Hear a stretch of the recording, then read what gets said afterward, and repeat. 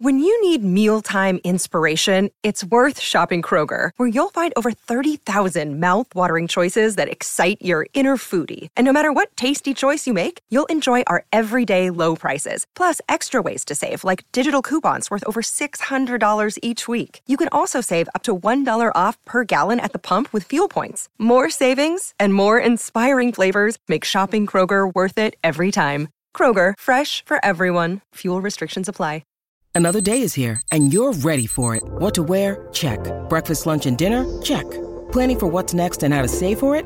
That's where Bank of America can help. For your financial to-dos, Bank of America has experts ready to help get you closer to your goals. Get started at one of our local financial centers or 24/7 in our mobile banking app.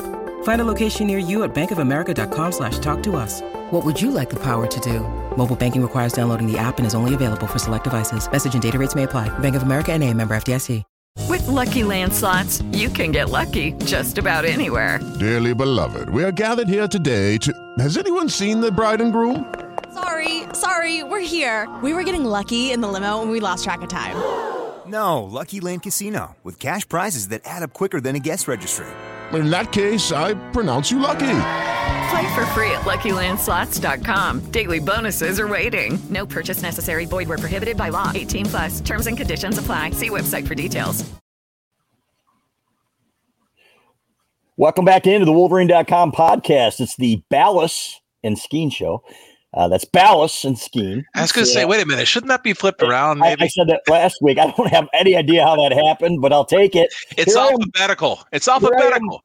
Yeah, apparently. But here I am wearing gear from Home Field that you helped create, essentially. Big Ten 1992 Big Ten champions here.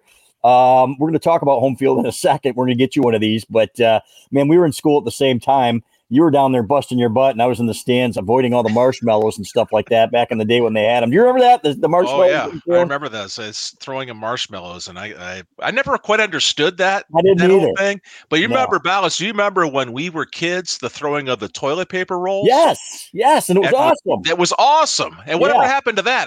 I think that Michigan fans need to bring that back. Yes, I do too, and not the marshmallows, though, man. Not the marshmallows. Bring back the toilet paper streamers, man. That was cool. Yeah. When it got cold, it was, getting hit with those marshmallows, and they'd put nickels and stuff in them. And I'm trying to watch the damn game. You know, these kids are like, man, anyway, don't get me on my soapbox here, but let's talk about Home Field for a second. Gear like this, it's retro, man. Big Ten 1992 champions. Doug Skene's last year of being a Big Ten champion, 5 in a row. We're going to bring out the rings here in a couple of weeks and show those off too. But Home Field, I want to say thanks to them. Home Field is a premium collegiate apparel brand based in Indianapolis. Commitment to creating incredibly comfortable, officially licensed apparel with vintage college designs like this one. A growing collection of over 150 plus colleges to choose from. Of course, the only one we care about is Michigan. And this is the big one here. Unique designs. They go into the archives and history of each school, like the Big Ten champions. I'm guessing there are Rose Bowl shirts out there as well. Unique logos, mascots, iconic moments to create thoughtfully designed apparel. Authenticity and nostalgia of the designs, perfect for showing off your team pride as college football returns here. We're in week 2, going into week 3 already, Skene. After next week, the regular season will be 1 quarter over, which stinks. But I love my gear. This is my favorite shirt because, again, I lived it, man. Back in the day when you guys were winning 5 Big Ten championships, and I was getting a Big Ten championship shirt after every year. And I'm not going to say you get bored with it, Skene, but man, you certainly get used to it, don't you? Well, we were used to it. We expected it, and we just sort of thought, I wonder what this year's Big Ten championship shirt's going to look like, because we just knew we knew it was going to happen. And exactly. So, unfortunately for us, it did happen, but it was cool. And that shirt you were showing me earlier, that's an old school design, right? With the profile of the helmet, it just brings back memories. It's pretty cool that they do that. You still have your helmet, don't you? Yeah, it's sitting right up here. Yeah. Well, listen, go to the Wolverine 23 is your promo code, and it's good for 15% off any customer's first order with Home Field, homefield.com. And I love it, man. Homefieldapparel.com, homefieldapparel.com. Again, wide selection of colleges. You can always also get them as a gift for other schools. So just got off the golf course today. Was bombing some drives. I couldn't putt, could not hit an iron to save my life, but we'll get there. And that's why my hair looks like this. So Chris Stapleton, You can kiss my ass. So, can you believe a punter? A punter is giving me crap about my hair. Yes, I can believe that. Yeah, absolutely. Yeah. So we love Chris Stapleton. But anyway, I had to mention that. Let's talk about Michigan football now. People are probably sick of hearing me talk here, but I want to talk a little bit about this game because, Stapleton, of course, was crying about the running game as we were sitting there texting, the three of us. And I was concerned, too, I'll be honest, because we can talk about holes or, not lack of big runs, whatever it is, whoever's to blame. But I wasn't seeing the push. And then we ask you and you say, you know what, it was better than last week. And quit your crying. There's not a whole lot of complaint about. These guys are going to clean it up. What'd you see? Well, listen, I don't. If people are using the standard of the last game last year against Ohio State as the new expectation that we're supposed to just rip off 70, 80 yarders every other possession, that's not real. And so, let's keep it a little perspective here. You've got teams that are committed to trying to stop what Michigan is stating every week they're going to do, which is run it down your throat. So I think just by nature, you've got defensive coordinators, and UNLV was no different, playing aggressively against the run. And at times they were in our running lanes again, but at other times Corum had all kinds of room in front of them to make cuts. The only thing that schematically that I noticed a little bit different against UNLV that maybe out of week one, I saw a little more zone blocking than I have in the last couple of years.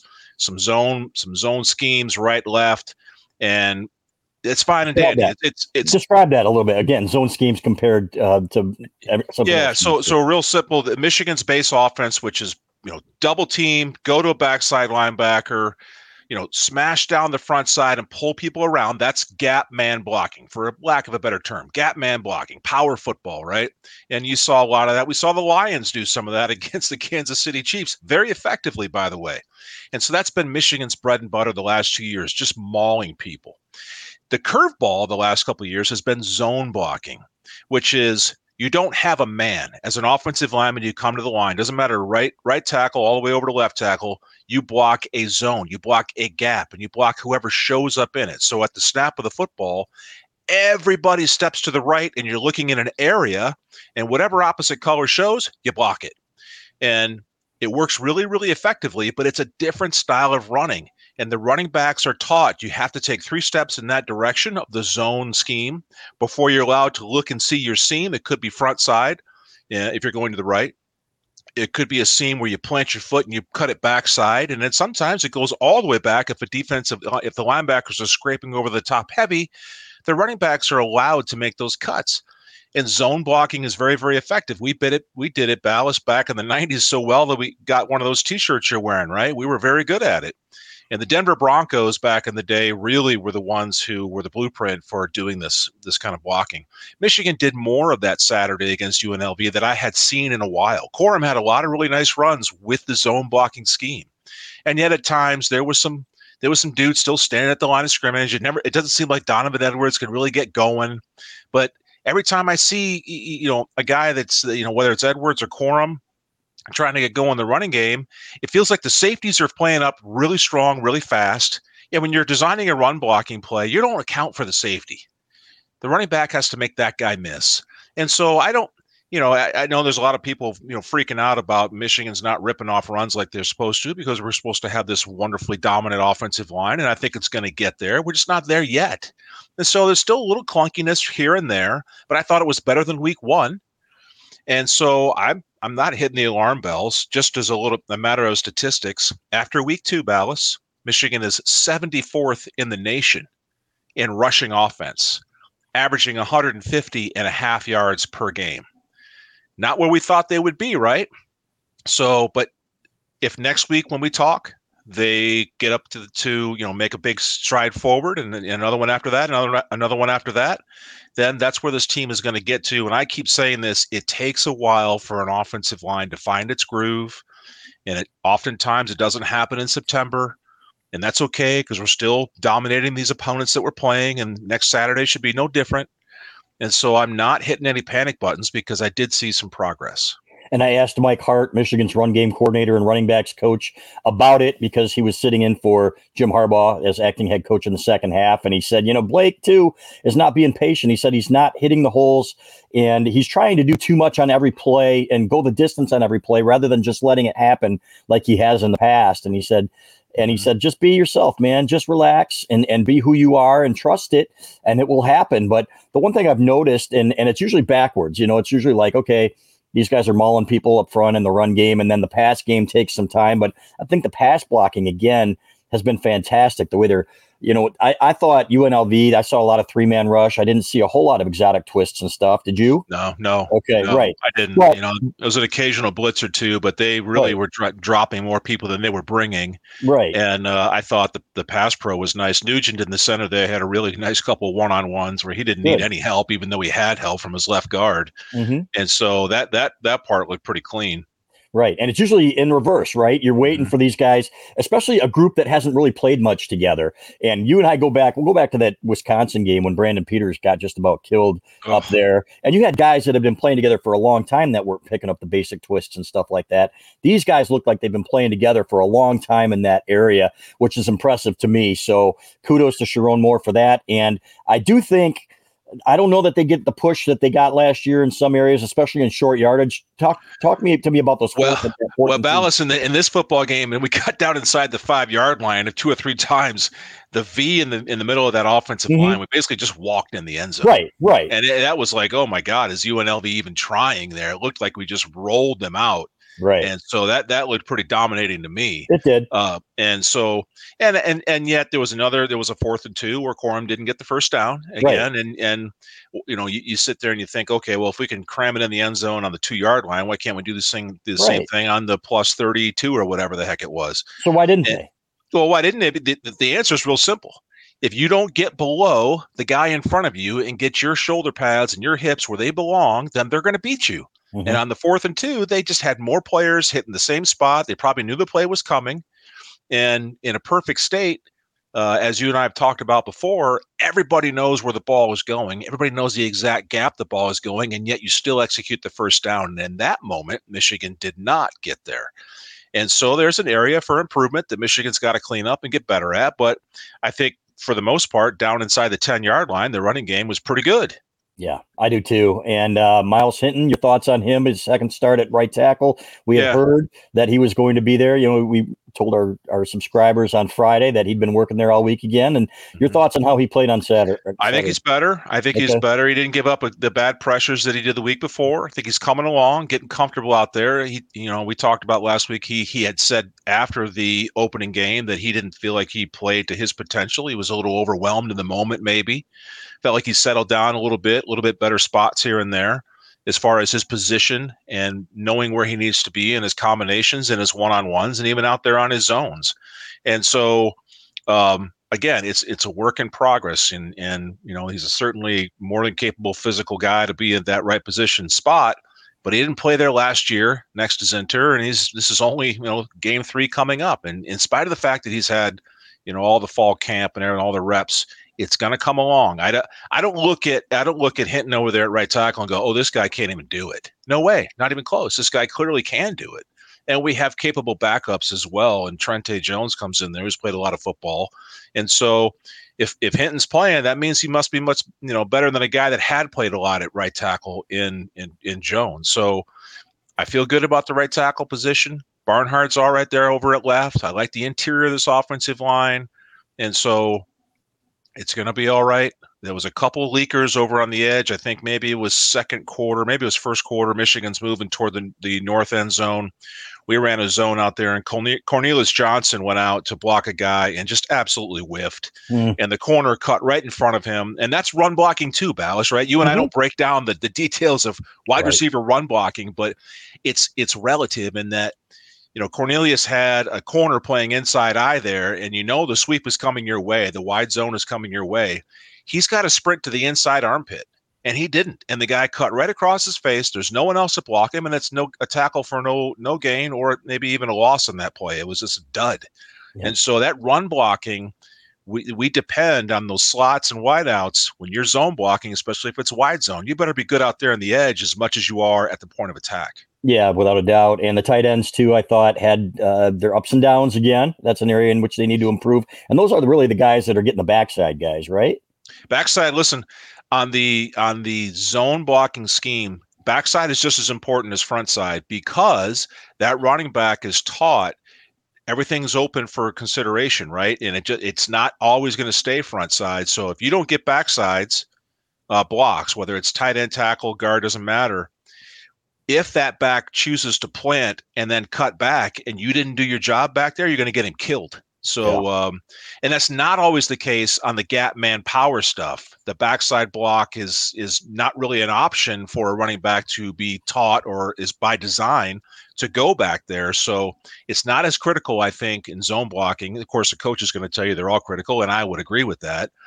But it's not the same as zone blocking backside as it is with your gap man stuff. Yeah, there you have it. And, Luke Schoonmaker did a nice job blocking last year. He had some ups and downs, but he was really, they really liked what they saw from him there. Colston Loveland's going to get better at that. A.J. Barner is more than capable. Max Bredesen has had his ups and downs in the early going. So, but Schoonmaker was the best blocking tight end Michigan's had in 5 years. Even Eric, what about Eric All? Eric All, I think Balas, and no disrespect to Eric when he was playing here, I think Schoonmaker fundamentally with his technique was more sound than Eric. Okay. Eric would go in there and really attack guys, but his feet were a little out of control and he'd shuck off blocks too easily. Right. Whereas Schoonmaker was a little more methodical about it and stuck on his blocks a little bit better.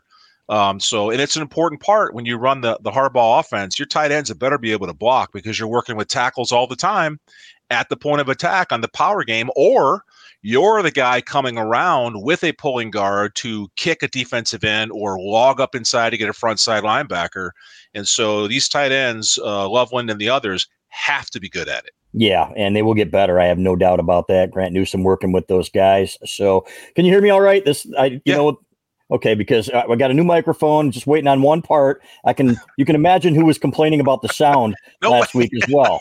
Yeah, it was that punter again, Chris Stapleton, your teammate, who probably has a ring for this too as a punter. But so Stapes, don't worry about it. We're getting a new microphone here soon. I can hear you fine.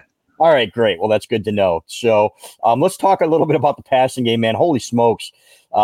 J.J. McCarthy has really taken his game to the next level. And one thing that you notice more than anything, and we look at these games against these overmatched opponents and you say, what can you take from this? And, so on and so forth. And they're just dominating because they're so bad. But the ball placement on his passes, two things with him, that he is always looking downfield when he's moving. The way that he's moving in the pocket and keeping his eyes downfield is remarkable, number one. Number two, where that ball is. And I asked Roman Wilson about that in the postgame yesterday, Michigan's senior receiver, and he said, it's perfect, man. I don't know what else to say about it, but you look up there and that ball is right there in stride. And I cannot tell you how important that is, obviously, when it comes to yards after catch and a 47-yard touchdown. If it's a yard behind him, that defender has a chance to maybe close on him. Instead, Roman Wilson catches it in stride and he's gone. Yeah, these are the luxuries of having a stud quarterback in there. You talked about moving around in the pocket and keeping the eyes downfield. That is an indicator of his absolute trust in his pass protection. And you can lose that trust if you get a quarterback killed a time or two and get his head knocked off. But right now, JJ's feeling like he absolutely feels it in there. He's moving around, looking for his options, delivering strikes either on the run or from a pocket position, delivering really strong footballs for his guys to catch.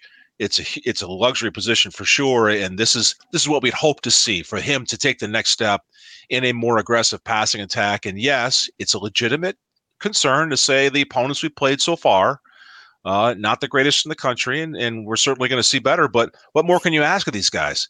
And so they're running good routes, they're getting separation, and JJ's delivering strikes down there as the television guys, is throwing darts and, kind of looks like a video game. And at times when they were only bringing a 3-man rush, it is a 7-on-7 drill for a kid like him just standing there because it's, 5-on-3 he's going to have all day. But he didn't have to take all day to throw really good passes. And so this is all good stuff from the passing game. Again, another week toward what we needed to see was this balance. And here's another stat for you, Balas. Michigan is ranked number 31 in the nation in total passing offense as of week 2 at 296.5 yards per game through the air. And guess what? That's in 3 quarters essentially, because in the fourth quarter they're basically running out the clock with the backups and not giving them much of a chance. Yep. You're right. They pulled and put the second string guys in there at the end of the third quarter to let the other guys play, which is really cool to see. And so I feel like this offense is on schedule. We talk about how we want them to be top 10 in both of the major categories. They're not there yet. All the parts and pieces are there. The flashes are there. And here's another news flash. If we get it to the end of October and we're still undefeated and we've gone in and beaten Penn State and the other difficult games we're going to have ahead, and we're not in the top 10 in passing offense and not in the top 10 in rushing offense, I'll still take the W. Yeah, you think? It's kind of like everybody's making fun of Cade McNamara at Iowa today, and it's like, oh, he only completed this, and this. And they're like, well, he won 20-13 against a rival. And I think that's the most important thing. And and J.J. McCarthy last year, he said the same thing. That's what I love about him. Last year, he wasn't complaining at all when they were running for 300 or 400 yards, and he's throwing for 150. He's like, don't care, mauling people up front. Now this year, you know what? It's been reversed, and they are relying on him. And he said, hey, and somebody asked him in the press conference, they said, what's going to happen if they, decide to take away the pass? He goes, then guess what? We're going to run the ball. And that's my question for you, though. Now, what happens if Michigan gets to a point where they have a defense that can play them straight up against the run? And you know what? They don't have to take one away or the other. Do you see that as do you anticipate that being an issue against any of the opponents on this schedule? Well, that's going to happen. That's going to happen on this schedule. Someone's going to be able to play you against the run tough, and they're not going to have to bring people to do it. And then you're going to have better routes, better separation, and perfectly timed and delivered footballs, and you're going to have to catch the football. And so the fundamentals just get a little more tighter, and the urgency goes up a little bit more, but this team's fairly capable of doing it. It's going to happen. There's no doubt. Yeah, Tyler Morris looked good, the young receiver, and he was my pick for breakout player of the year on offense. And after week 1, when he was playing sparingly, I thought maybe that was a bad pick, but we'd heard such great things about him. But really looked good running routes, and I liked him back there on punt return too. Did you? Your thoughts on him? Yeah, so again, it makes me think of who's the next guy's going to step up, right? And a good pick for you so far, Balas, is a breakout player coming out of this early season here. So you see young guys doing this against these first two opponents that we've had, East Carolina, UNLV. You go, okay, cool. And we all kind of go, all right, but what is he going to do when we get to this game? Right. And we always have this glass half empty sort of thing. And I think it's, as coaches, I guarantee those coaches are telling them, I don't care who we're playing. That's a good job. You're doing a nice job. You're doing exactly what has to be done. And we're going to line up next week against another team with a different color uniform. And eventually we'll get to Penn State and you'll be able to do it on a bigger stage with a more legit opponent. And that'll all come in time. But hey, I'm glad they're doing it now. And young guys like him are going to play an important role down the road for sure. They are, and been fun watching him progress. And again, I love this punt return. Jake Thaw back there. We'll see what happens. But Tyler Morris showed something on a 24-yard return that got called back. That some explosion around. Well, you want that.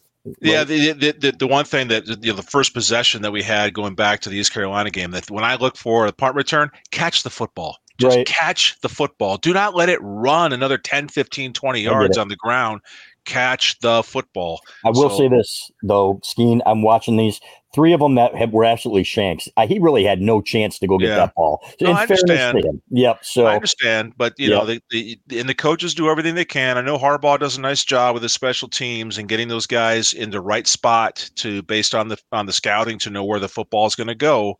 But you got to have a guy back there that can cover some ground and get that football secured to save some yardage. Yeah, let's talk about the defense now, man, and those guys up front. Kenneth Grant is an absolute monster, and I don't know. I was watching him especially a little bit there. I was thinking to myself because I had some tied up shots of him on the TV copy. I'm like, I can't imagine having to block that dude. I was going to ask you, did you ever have a guy like that in college? I know you did in the pros. Yeah, in the pros certainly, but in college, Mike Teeter. Is maybe not the tallest of guys, but strong as an ox and hard to move. And, Grant's a wide body guy in there and he plays the 0 shade and the 3. And I was just imagining, in practice, Zinter and Keegan and Nugent there working against this guy all the time as your base block. You got to root him out of there first. Yeah. And that would be a difficult challenge because that's a strong big man there in the middle. And yet he moves pretty well. And so he's getting around, making some plays. And so, the defensive line coming around. McGregor made a really nice play on that wide sweep there. We got off and sliced. They were zone blocking there. He cut the inside slice. The left guard did not get to him, and he did exactly what he was supposed to do and get over there and make that nice play. So it was cool to see him make a play. And, of course, Jenkins disrupting people in there. The defensive line is coming around, and again, they're right where we thought they should be. And so I'm comfortable with where we're at right now, Balas. I'm beyond comfortable. They had 5. I know. I'm not. You don't see any pictures of blue Kool-Aid sitting around here. We're all right here, man. I'm comfortable. Yeah, I'm happy about it. And watching even in the first week, they didn't have any sacks. What's going on with these guys? And I'm like, hey, that was 2-step drops and the ball was out. They were in the backfield. And on Saturday, forcing UNLV to hold the ball a little bit more, despite having 3 starters out in the secondary. And we'll talk about that in a minute too. Yeah. And some good downfield coverage. And those guys were getting home. Kenneth Grant. But they were getting, I was going to say, they were getting home off the edge too. Yes, they were. Jalen Harrell and Braden McGregor. So Derek Moore looked like he was shot out of a cannon. Derek Moore off the edge a couple times. A couple times he did not get the sack. And I've told you this for years. You don't always have to get the sack to fry a quarterback's brain. When he releases the football and then gets drilled, he knows subconsciously that, these guys are going to get me killed here. I need to get rid of the ball faster next time. I don't have time to get through my progression. It changes a quarterback's point of view back there for a good way for us. Yeah, no doubt. So, but Kenneth Grant, man, I've got to tell you, it looks like bear mauling videos when he's tackling somebody. It's unbelievable. This guy is as fast as he is, and they use him on twists at times. And I'm like, okay, when you can use a 345-pound lineman on a twist and rely on him to get home, that's pretty special. So I'm loving what I'm seeing from this kid. Mason Graham is always going to be underrated in my opinion because you can't move him in there, but he's just so valuable stopping the run. Yeah, so again, if you got Grant on one side and Graham on the other, good luck double teaming either one of them and getting them out of there because obviously Graham is the wrestling guy and he just uses his leverage. He's just a dude, it's like, what he reminds me of, Balas? I'm going to go way back here. He reminds me of a very young Randy White. Wow. Dallas Cowboys, right? Yeah. But Randy White probably a little bit faster than Graham is and because White could fly. But just a strong dude in there, just a naturally gifted athlete in there that just, you can't move them. And so those two, Grant and Graham in the middle, I just can't imagine what the old full line drill would be like trying to root those guys out after, 12, 15 snaps. So it's a luxury to have. And the luxury is Junior Colson being able to run free in the middle because you got those two guys absorbing those combo blocks. And on passing downs, when they do run twists, they're gonna grab at one lineman and take the hip of the next and try to disrupt things. Then you bring your speedy guy around the edge. It's not always a 355-pound dude, maybe not as fast as your speedier guy. And Michigan was doing some of that. They ran a triple twist the other day. Well, they ran a tackle nose end all the way around where they brought Jenkins around the edge, and he didn't quite get there. The ball was gone already. But they're doing some things. I saw a little bit more out of that defensive line than I did in week 1, and it's coming along. Yeah, it's really good, frankly, is what I will say. And kids, we will have 8mm black and white film of Randy White here in a couple of weeks if we can find it in the archives. Hey, kids, go watch some ESPN special on that dude. I mean, for me to compare Graham to Randy White, I think it's a big deal. It's a big deal. Yep. So let's talk a little bit now about the upcoming opponent, Bowling Green. Night game and. Let's not really talk about it, but let's just talk about the non-conference slate and what it can prepare you for, even knowing how overmatched an opponent is. Skene, I think Rutgers is going to tell us a little bit more. They're playing pretty decent football at times here, but what can you really learn against opponents like this? Didn't we go through this last year, Balas, in September? It's just, here's the expectation. You got to do what's expected of you. You got to work as a lineman, D lineman, corner, safety, running back, doesn't matter what it is. We can all watch the game and go, ooh, that wasn't so pretty. That needs to be better, right? That needs to be better when we play the better teams down the road. And so that's what you do in these games. First of all, they're keeping real score. It goes in your schedule forever. It counts in the big picture of things. But if you're Zinter or Keegan, and you're a veteran guy, and you're going, all right, we got Bowling Green. It's cool. What are we going to work on this week? And it's you dive into the film. You go back to how good is your footwork and all the other technical things that you look at week in, week out. And all right, I got another chance here to go and execute and get better against a team that we should absolutely handle. And you turn on their game film. I'm sure the Michigan guys are watching Bowling Green film today going, yep, I'm going to absolutely block that guy with ease because he's just, he's not on our level, and we're going to take care of this. And I'm not saying, certainly that these young men are saying that, but this is having been there, done that. I can remember watching film, sitting there with Steve and Joe, Kukuzo and Everett, and we're going, yeah, okay. How many times are we going to put this guy on the ground? How many times are we going to do this? But you still have to go out and execute. You still have to go out and do the things that are supposed to happen with your feet and your hands and your eyes. And then you can work on the fun stuff, which is getting knockdowns and pancakes, because I know, that stuff all gets tracked too for fun stuff inside the offensive line room. So it's all about fundamentals, Balas.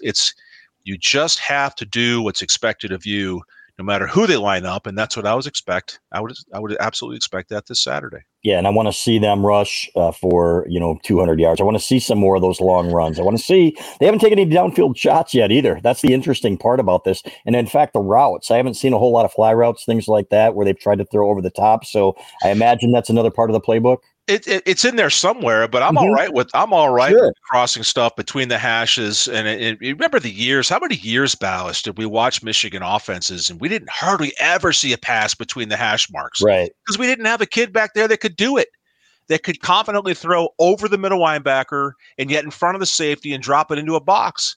And so, wow, now we can do these things. It's been a while, so this is cool stuff. Do I think the fly routes are in there? Yeah. But we don't need to do that. I'm all right working on the second level passing stuff. And going back to what you said about Coach Hart talking about his running backs there, I think Donovan Edwards, you talk about a guy that's pressing a little bit. I saw him make a couple bad cuts, and it's like, dude, your blocker was right there. Why'd you go outside? Your cut was inside. And it's like, maybe he's trying a little bit too hard to try to, live up to his own expectations, which I'm sure are very, very high. And so, again, in time, I believe this will all come together, and we'll be talking about the bigger victories against bigger opponents when we get into October. I did like seeing Blake Corum and Donovan Edwards on the field at the same time quite a bit, sometimes in the same backfield, sometimes with one or the other one split out into the slot. Yep. So that stresses the defense a little bit more. So, and these guys will get their touches. You just got to hope that they're patient.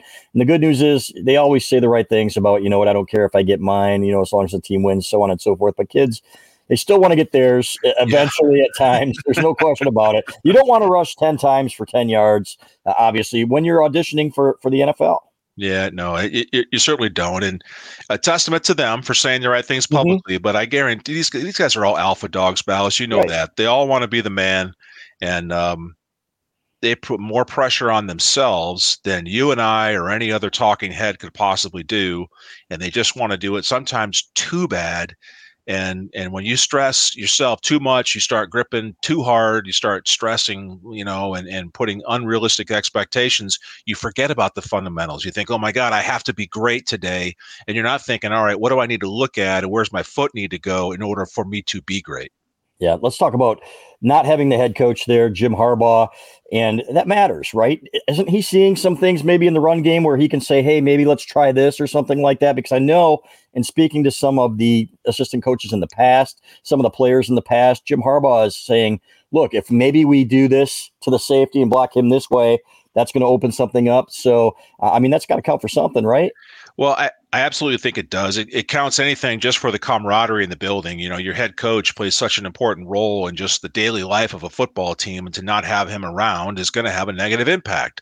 And so you're talking about the X's and O's part, and absolutely, there's a reason that he's a successful head coach. He can see things. Right. Maybe he can say different things to the running backs, and maybe he has a different way of delivering a message, and you just get that diversity of opinion from your coaching staff. And if he's not around to talk to you about it on game day, then that is a missing element. And it probably does have an impact, but not so much of one that this team hasn't been able to roll these opponents. And it's not going to be any different this Saturday against Bowling Green. Yeah, it's not. And Rutgers has played Michigan tough here the last couple of years, at least for the first half of last year's game. And then the entire game the year before. Greg Schiano's a good football coach. He's a good football coach. Yep. He is. Yep. So we'll have some things to talk about there. So let's talk about some things around the Big Ten right now. Have you heard anything interesting this weekend about anything going anywhere? I got to tell you, man, beautiful Sunday here in Michigan. I got out and my wife and I went for a mountain bike ride up north, and it was a great day, and just to try to enjoy the day, and a nice drive home from up north. And before we leave up north, a friend of ours goes, "Did you hear what happened to Coach Tucker at Michigan State?" I'm like, no. Yeah. And then it got explained to me, and I was just stunned. Just like, What? Are you serious? Huh? At that school, of all the schools where you can't have any more sexual misconduct, not that it's acceptable at any school, because it's not, but at that school, that's the last place that can happen. As soon as I read the comments from him where he basically admitted it, I'm like, you got to go. You're out, dude. You cannot be the leader of young men knowing now what you've admitted to publicly and all the negative things that come along with it. You can't lead that team anymore. You got to go. Yeah, and he was suspended without pay. That wasn't what I was talking. I just wanted to talk football. I don't know where that came from. But all right, I'm just joking. But it is a distraction. There's no question about it. And that Washington game, you got a big game coming up. And it is interesting, right, that they wait until the news breaks in the paper, and they've known about this for months before they decide to suspend this guy without pay. It makes no sense to me. It just doesn't. I don't understand that. So, well, you're talking, probably the risk management lawyers get involved and figure out how to handle this, and you got the public relations and the damage control people. Who knows? None of it makes any sense to me. No. I look at this and I go, okay, college coaches, whether they're football or basketball or women's softball, it doesn't matter who it is. All these parents have entrusted these men and women to lead their children and develop them as young men and women. And when you do these kinds of things, you've turned in your card. You can't do that anymore. You got to go. So Coach Tucker, you're out. You got to go. Yep. And I would say the same thing if it were Jim Harbaugh. You can't do these things and lead young men. Yep, I would agree with that 100%. So Michigan State looked fine against Richmond. They can't run the ball still. They're really not the threat, obviously, in the Big Ten East. I think they're going to be battling with Rutgers, Indiana. Maryland had some issues with Biff Poggi in Charlotte early on in that game before rallying. So I love Biff Poggi. I think he's going to do really nice things there. So, but Penn State, to me, you know what? They play Delaware. Not a good football team, but Penn State, to me, is one of those where I think they are exactly what I thought they were going to be this year. I thought they would take a step forward, and they found a quarterback. So that could be so Penn State. I look at the Penn State football team, and I say to myself, that's a team with a lot of really good football players, but they still have Franklin as a head coach, and that's a negative in my mind because I don't think he's a good game day coach. I don't think he is. And I got a lot of Penn State friends that agree with me. And so as long as he's the head coach, we got a chance on game day where he's going to make a really bad decision or two in the opponent's favor, which will be us when we get out there. Yep, Ohio State. Did you watch any of that Youngstown game? That was I did not see any of the Buckeyes play, and I got some Buckeye fans again. They're all in panic mode. I'm like, hey, here's a news flash. You guys are going to be good by the end of November, so just pump the brakes on your panic. It's going to be okay. Yep, Wisconsin goes out and loses at Washington State, so Cade McNamara and Iowa beat Iowa State. So, you know what? Things are going to get sorted out. But the one I'm really pointing to, and we'll end on this, is that Notre Dame-Ohio State game here in a couple of weeks. I think it's going to be telling for both schools, and I think it's going to be a battle up there in South Bend. Yeah, that I look forward to watching that one.